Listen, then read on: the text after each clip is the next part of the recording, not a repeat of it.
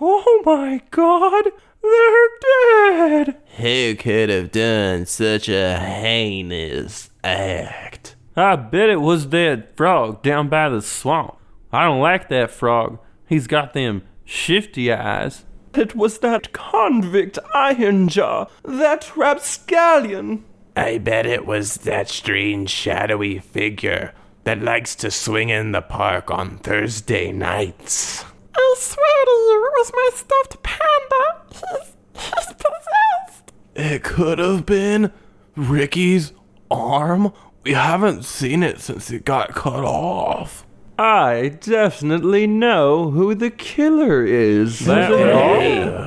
Blank is the Killer. Hello and welcome to Blank is the Killer, the unoriginal horror movie podcast where I, your normal, non-violent human from Earth, Josh Baker, cover 6 new-to-me horror movies with a random spooky topic 7 at the end. This episode contains estranged death, alien attacks, and lethal lakes. Let's all head out to camp where we can learn how big of a fraud I am as I regale you with horror movie talk. Number 1, Come to Daddy, 2019, directed by Ant Timpson. After receiving a letter from his estranged father, Norval goes to visit him at his cabin. His dad isn't nice to him. During a heated moment, Norval's dad picks up a cleaver and dies of a heart attack before he can kill Norval. Norval has to stay with the body until his mom arrives. Norval starts hearing strange things in the cabin. He finds old pictures of himself with his father and realizes the man that died wasn't his dad. Norval locates the secret hatch and finds his father chained up. Norval's real dad ran off with a bunch of money he was supposed to split with his friends, who finally tracked him down and want their share. Norval kills one man in self-defense. Norval then kills the last remaining friend so that he and his mom will be safe. Norval makes it back to where his dad is and apologizes for never letting his mom move on. Greed is the killer. When I attended my first and for the foreseeable future last in-person Fantastic Fest, I foolishly didn't attend a screening of Come to Daddy. I remember all the showings being late and scheduled at the same time as events. What can I say? I like events. I can always catch a movie later on. Elijah Wood seems like a dude that chooses good projects. Whenever I see that he's in some weird indie movie, I know I'm in for a decent time. Come to Daddy is no exception. Before watching it, I hadn't looked into it all that much. I assumed it was going to be a slow burn movie about a son and his possibly homicidal estranged dad. Then dad dropped dead about a third of the way through. Whoa. I could easily say that was unexpected. At some point during Come to Daddy, I realized that it kind of reminded me of another wacky father and son movie called The Greasy Strangler. Turns out Come to Daddy's director, Ant Timpson, was a producer for The Greasy Strangler. He also helped produce Turbo Kid, Deathgasm, and Housebound. The man's produced a bunch of gold, is what I'm getting at. Come to Daddy is his directorial debut. Well, first feature at least. Come to Daddy is captivating. All the dialogue is fantastic. The dialogue is the perfect level of strange. It's odd and grin-inducing. All the performances are great. I can't think of anything I've seen with Elijah Wood in it that I completely dislike. As a kid, I remember Digging North a lot, the movie where tiny Elijah travels the world looking for parents, but I haven't seen that in about 20 years. First dad, who's not really the dad, was played by Stephen McHattie. He's great as sleazy stand-in dad. He's also great in the bottle zombie movie Pontypool.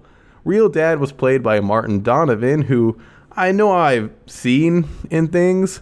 He's fine. He doesn't really have as much screen time as fake dad. The main villain is played by Michael Smiley, who I remember liking in Kill List. He definitely works as the slimy villain. There's a bit more gore in this than anticipated. Real dad is stabbed with a poop-covered pen. Norval goes to town on a guy's genitals with a barbecue fork before wrapping the poor soul's head in plastic wrap and beating him to death with the plastic wrap tube. Norval is stabbed a bunch by the main villain with a spindle, which is a fancy word for a paper spike.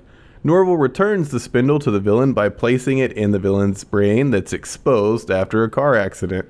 Lots of crazy, over-the-top, intense gore in this family reunion romp. Come to Daddy is entertaining from start to end. It's a dark comedy that's goofy in all the right ways. I'll be on the lookout for anything Ant Timpson directs or produces in the future. The only thing I've seen that he had a hand in producing that I didn't love was The Field Guide to Evil, and even that had good segments. I might need to revisit and finish the ABCs of Death series, which he also helped produce. Number 2, Critters 2, The Main Course, 1988, directed by Mick Garris. Brad goes back to his hometown to visit his grandma during Easter. Grandma bought a bunch of weird eggs from a junk seller for an Easter egg hunt.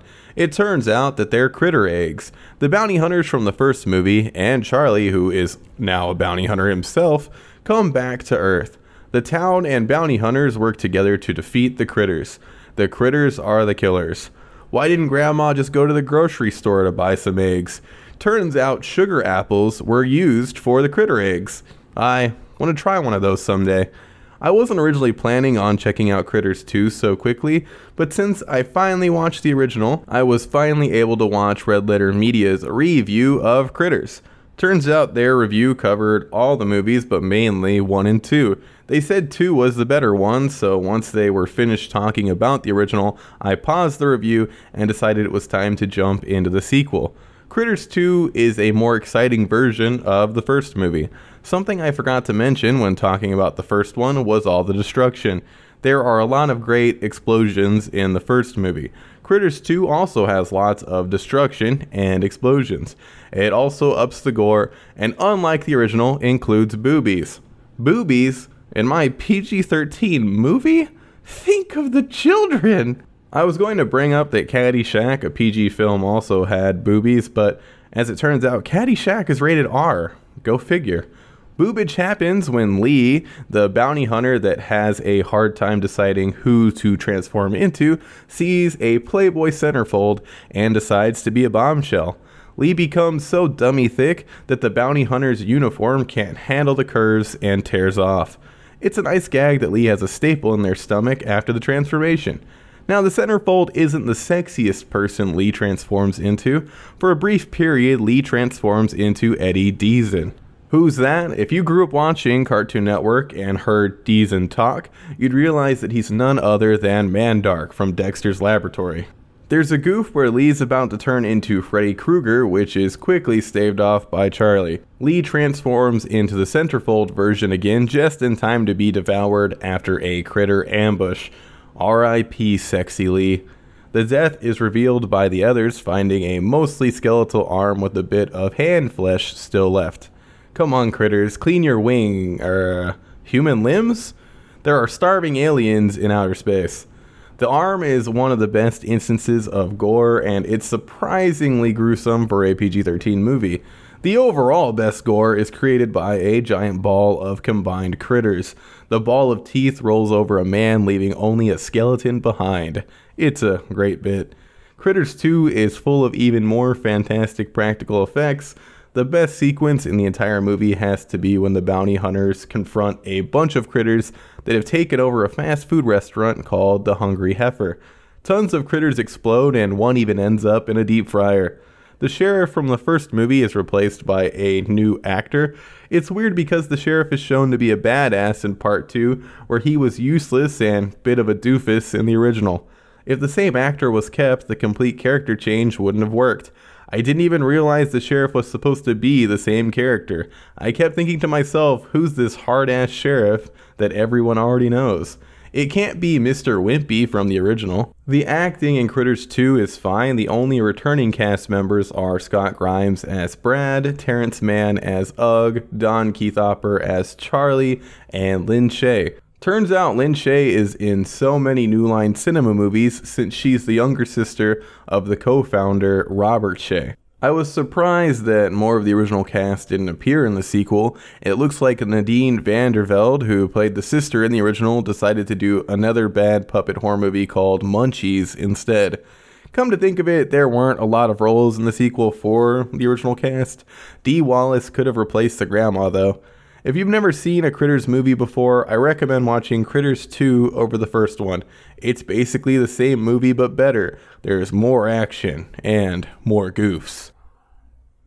Number 3, Hubie Halloween, 2020, directed by Stephen Brill. Hubie, the town punching bag, tries his best to keep Halloween safe every year. His new neighbor, Walter, is acting strange, and a man has escaped an institution. People start disappearing. Hubie thinks Walter is the kidnapper, but finds out Walter escaped from a werewolf institution, and the other escapee only left to find and bring back Walter. Hubie's mom is the actual kidnapper. She plans on burning Hubie's bullies at the stake. Hubie saves his bullies. His mother disappears. Hubie marries the girl of his dreams and becomes the mayor. No one is the killer. Hubie's mom wanted to be the killer real bad, but Hubie wouldn't allow it. Adam Sandler comedies have been awful for over a decade now. They've been so bad that I'm fondly remembering You Don't Mess with the Zohan. Ugh. I still have a certain affinity for his older movies, though. It's probably nostalgia. I'm not mad at him for making bad comedies. If I could get paid to go on vacation with my friends, I would do it. Sandler has also proven that he can act when he feels like it. Nostalgia me wanted to check out Hubie Halloween. Nostalgia me can't be fully trusted, though, so I did have some alcoholic beverages beforehand and during, which definitely helped me get in the right headspace for Hubie Halloween. Adam Sandler plays Hubert Dubois, a character that anyone and everyone dunks on. Children and adults alike mercilessly clown on this man. Early on in Hubie-ween, I almost took the plunge and put on subtitles because boy oh boy, Sandler's chosen goofy accent is almost completely unintelligible. Growing up, my parents said I was really hard to understand due to my constant mumbling. Over the years, they learned to understand the mumbling language of my younger self. Like my parents with my mumbling, all it took was time for me to start understanding Hubie. Most of the time. The continued beer drinking also helped. One thing that Hollow Hubie definitely deserves kudos for is physical and visual comedy. Hubie's constantly beefing it. He's sent flying off his bike. Whenever he's frightened, he destroys stuff like windows and Halloween decorations. It's funny to watch Adam Sandler freak out and fall down. Well, a little funny at least. Entertaining enough for drunk nostalgia me, which is what I'm trying to say. Throughout the movie, Hubie has his trusty thermos by his side, which he has modified into a Swiss Army thermos. It was fun to see the thermos transform into different gadgets. There are a surprising amount of recognizable celebrities in Hubie-ween. Kevin James, Rob Schneider, and Steve Buscemi are a bit expected at this point, but Ray Liotta, Maya Rudolph, Tim Meadows, Michael Chiklis, Kenan Thompson, Ben Stiller, and Shaquille O'Neal aren't. Well, SNL peeps stick together. Ben Stiller has been in Happy Madison movies in the past. Still, there are a lot of people in Hubie Halloween. Adam Sandler's wife Jackie and their kids Sadie and Sonny are also in it, as well as that Will kid from Stranger Things who's all grown up looking now. Is Hubie Halloween a good movie? No. Is it a comedy with lots of laughs? No. Did I laugh at least a few times while watching Hubie Halloween? A couple. There were some laughs here and there. I'm ashamed to admit that I laughed at seeing an old lady wearing a shirt that said boner, donor on it. Hubie's mom in her raunchy shirts. She wears at least 5 different shirts with juvenile text on them, but that first shirt, boner, donor, sure got me. Here's where I was going to list the other laugh out loud moments I had while watching Hubie Halloween, but I can't remember them. Shaq having a feminine radio voice was humorous, I guess. Hubie Halloween is a crappy Adam Sandler comedy, but if you already have Netflix, any nostalgia for Sandler, and alcohol in your fridge that you're looking to drink, it's not the worst thing you could put on. Sometimes you just want to turn off your brain and watch Adam Sandler goof around with Halloween as a backdrop. Scratch all that. Just watch Ernest Scared Stupid again. That movie is still incredible. Number 4, Killer Clowns from Outer Space, 1988, directed by Steven Chiodo. Killer clowns from outer space land their spaceship near a small Earth town. They start killing and capturing people. A young couple, Mike and Debbie, are the first to find out about the clowns. They warn the police. Dave, Debbie's cop ex-boyfriend, helps them deal with the clowns. Mike's friends, the Terenzi brothers, also assist. Together they defeat the clowns and blow up their spaceship. I say together, but Dave did mostly everything. The killer clowns from outer space are the killers. I have been on a Chiodo Brothers kick recently. I started with Critters 1 and 2. Then I did a rewatch of Ernest Scared Stupid, which repurposed some of the clowns from Killer Clowns from Outer Space into trolls, and realized I've never actually seen Killer Clowns from Outer Space. I decided it was time to inundate myself with cosmic clowns. I wish I could say that I loved KKFOS. The truth is, it doesn't work as a whole. KKFOS has amazing and entertaining practical effects. The clowns look disturbing and real. There's multiple points in the movie where people are happy to see these clowns, which is bonkers, seeing as how legitimately freaky they look. I do think that one element would have made the clowns even more perfect, and that would be a glossy layer of paint. If you look at a comparison between the clowns and the trolls they were repurposed into for Ernest Scared Stupid, you'll see that the glossy look of the trolls makes them look even more alive and gross. It's totally possible that the matte look of the clowns was done purposely to better replicate powdered faces, but a glossy layer would have helped the clowns look more disgusting and lifelike. That's not to say that the clowns don't look incredible. The trolls ended up looking just a little bit better. Looking closely, it's possible that the trolls were misted between takes. The glossy moisture look really brings the creatures to life. Still, the clowns look amazing, and not only the clowns, the production design is also wonderful. The clown's spaceship looks like a wacky circus take on German expressionism. All of the details from the silly big red buttons to the toy-like levers are delightful. There's a bunch of different brightly colored clown space guns that are all wonderful. The cotton candy cocoons look great. I'd love to know how many of those were made because there are oodles of cotton candy cocoons. I'm not a big cotton candy fan myself. If any moisture is present while you're trying to eat the fluffy sugar, you feel sticky for hours afterwards.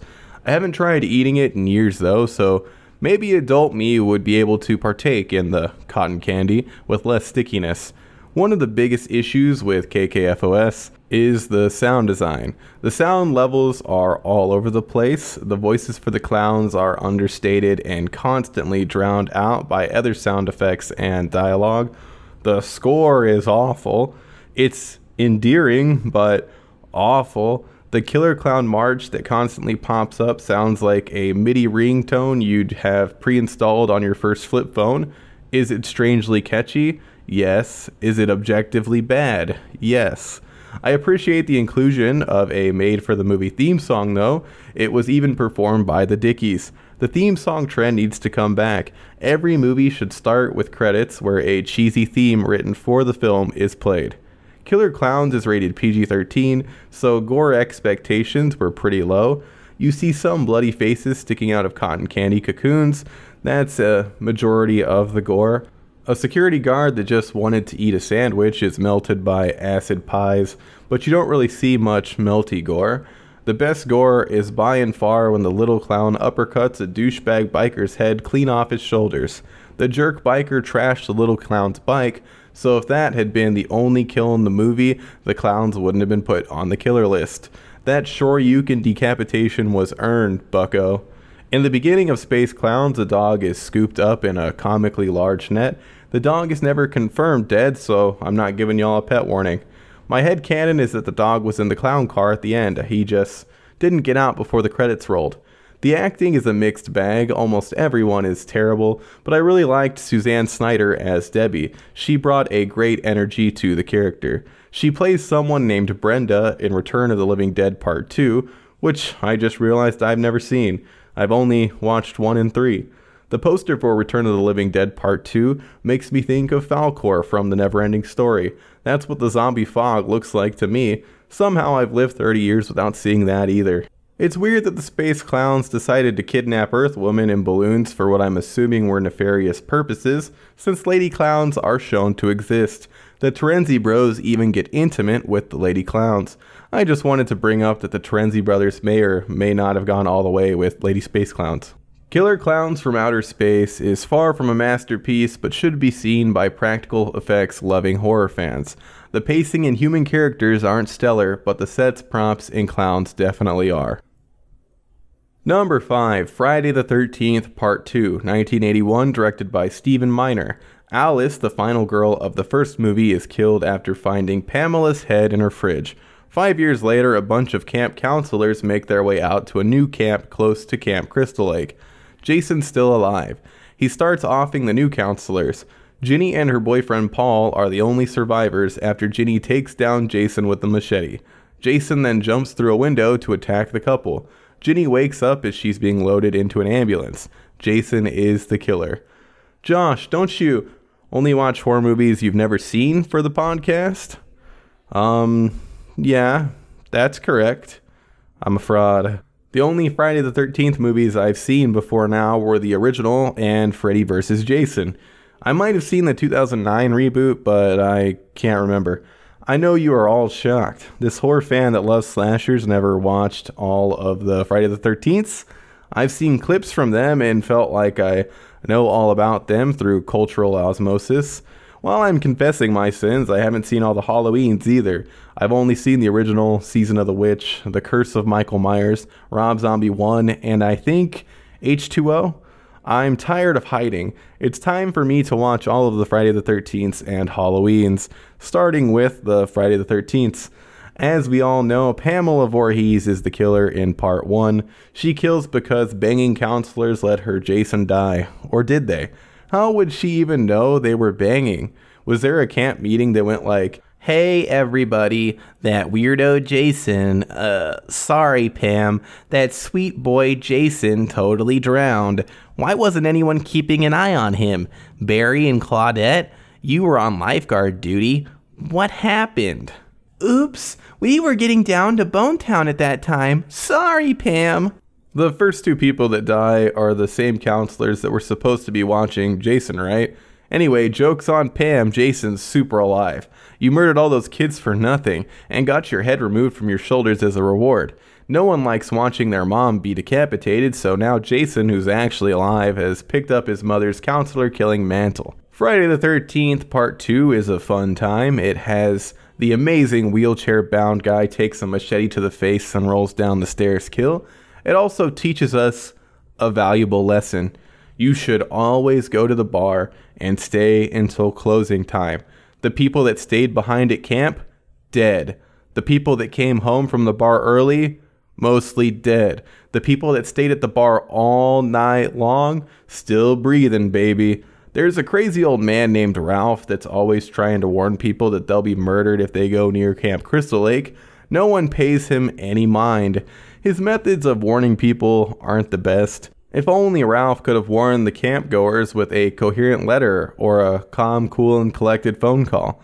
Maybe more people would have survived. Ralph doesn't. Jason kills Ralph, the best character in movie 2. R.I.P. Ralph. You and your bucket hat will truly be missed. There was almost a pet warning. There is a girl who's the terrible owner of a dog named Muffin. Muffin disappears. Some kids find what looks like Muffin's corpse, but Muffin shows up, still kicking it at the end of the movie. Turns out that was a different dead dog. Here's hoping that Muffin went on to find a forever home that actually cared about her. The gore is a bit better in Part 2. Tom Savini decided not to be a part of the sequel. His gore in the original isn't that great. I'm mostly referring to Pam's decapitation. It wasn't Savini's best work. Since I'm not going to give a full section to the first movie, since I had already seen that years ago, real animal death warning. A snake is killed in the first one. It's messed up. I don't want to see real animal death. Poor snake. Back to talking about F2. Jason's love for breaking windows by grabbing people through them, jumping through them, and throwing people through them starts in the sequel. I can't recall if Jason does the latter in this installment, but the guy hates windows. I like the baghead look of Jason in F2, but found Steve Dash's performance lacking. That's probably because I'm so used to hulking, unstoppable monster Jason though. The rest of the acting? Good enough. There's awful delivery here and there, but acting isn't going to be a strong suit of this series. If you haven't, you should definitely check out both the first and second Friday the 13th movies. If you watch the first and don't want to see animal death, skip ahead a bit after you see a snake in a cabin. While watching part 2, my fiance and I noted that one of the girls looked crazy young. Turns out she was 16 and had filmed a much longer sex scene than what made it into the movie. Paramount found out that she was underage and promptly destroyed all of the film that showed nudity. How her age wasn't known beforehand is both baffling and shady. Number 6, Friday the 13th, Part 3, 1982, directed by Stephen Miner. Jason, who's still alive, kills a couple that own a store. A girl named Chris takes her friends to her old family house that's located at Crystal Lake. Jason starts murdering all the friends and a group of bikers that showed up to steal gas as revenge for a confrontation they had with some of the friends at a gas station. Chris ends up the sole survivor after she plants an axe into Jason's head. Chris goes out on the lake and hallucinates that Jason and his mother's corpse attack her. The police take Chris to safety, and Jason is shown lying on the ground with the axe still in his head. Jason is the killer. No, unfortunately, I didn't get to watch this in its full 3D glory. Whenever 3D was obviously supposed to be happening, I would pretend like it was and scream that the snake, eyeball, yo-yo, chain wrap fist, harpoon, etc. was coming right at me, so the 3D fun wasn't completely lost. It was funny being able to see the wire that was used to make most of these things barrel towards the center of the screen. I almost thought I was going to have to do a pet warning when I saw some dead bunnies, but a snake did that. That's nature. I'm starting to think Jason isn't an animal killer. The kills in F3D aren't all that exciting. Most kills are your run-of-the-mill stabs with stuff like pitchforks and fire pokers. The fire poker kill was kinda neat considering it was red hot before going through a body which cooled off the poker with blood. Would the wound be instantly cauterized if that happened? It would definitely cause a lot of damage, but maybe you could survive that. Maybe? F3D is the first in the series to have the stoner archetype. Weed appears before this movie, but Weed was the dude that looked like Tommy Chong's whole deal. 3 is also the first movie to include a chubby character. That would be Shelly. Shelly is odd. He pretends to be dead right when everyone arrives at the house, always complains that no one will ever love him, and pops out of the lake in a wetsuit with a harpoon gun to scare a girl that wasn't into him. Now, Shelly is no looker, but maybe people would like him at least a little if he'd stop acting like a jackass. Shelly is a very important character though. He's the one that brought a hockey mask. Shelly is behind Jason's iconic look. The real person behind the mask is Martin J. Sadoff, who just happened to have a hockey mask with him when they were doing mask tests. It's kind of crazy that the Jason Everyone Pictures first makes an appearance in the third movie. It would be hilarious if whoever owns the series, George Lucas, the first movie, and had CGI all grown up hockey mask wearing Jason jump out of the water superimposed over Lil Jason. Since Ralph died before he could make it into F3D, my favorite character was Harold, the shop owner who loved eating snacks and being nice to animals. He's the first to die. I didn't care for Ralph 2.0, who was an old man sleeping in the road that shoved an eyeball in my face after he woke up. I think if an oddball showed me a human eye and warned me not to go somewhere, I'd be more inclined to listen to him. Richard Brooker played Jason. He had a much more intimidating presence than Steve Dash. Final girl Chris tells a story about how she ran into Jason in the woods and woke up in her bed. During the climax, Jason raises his mask for just a second to show her his face. Chris screams, "It's you!" You weren't able to deduce that from the murder and his hulking frame. You had to see his face. The best kill in Friday the 13th Part 3 is easily when Jason crushes Chris's on-again, off-again boyfriend's head with his bare hands, causing an eyeball to pop out. That would have been fun to see in 3D. That boyfriend character's head was huge. Maybe Jason wouldn't have been able to get a grip on the boyfriend's head so easily if it had been normal size.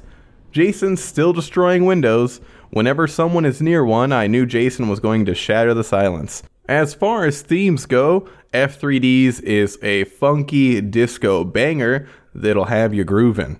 It's early to call, but it might be the best theme.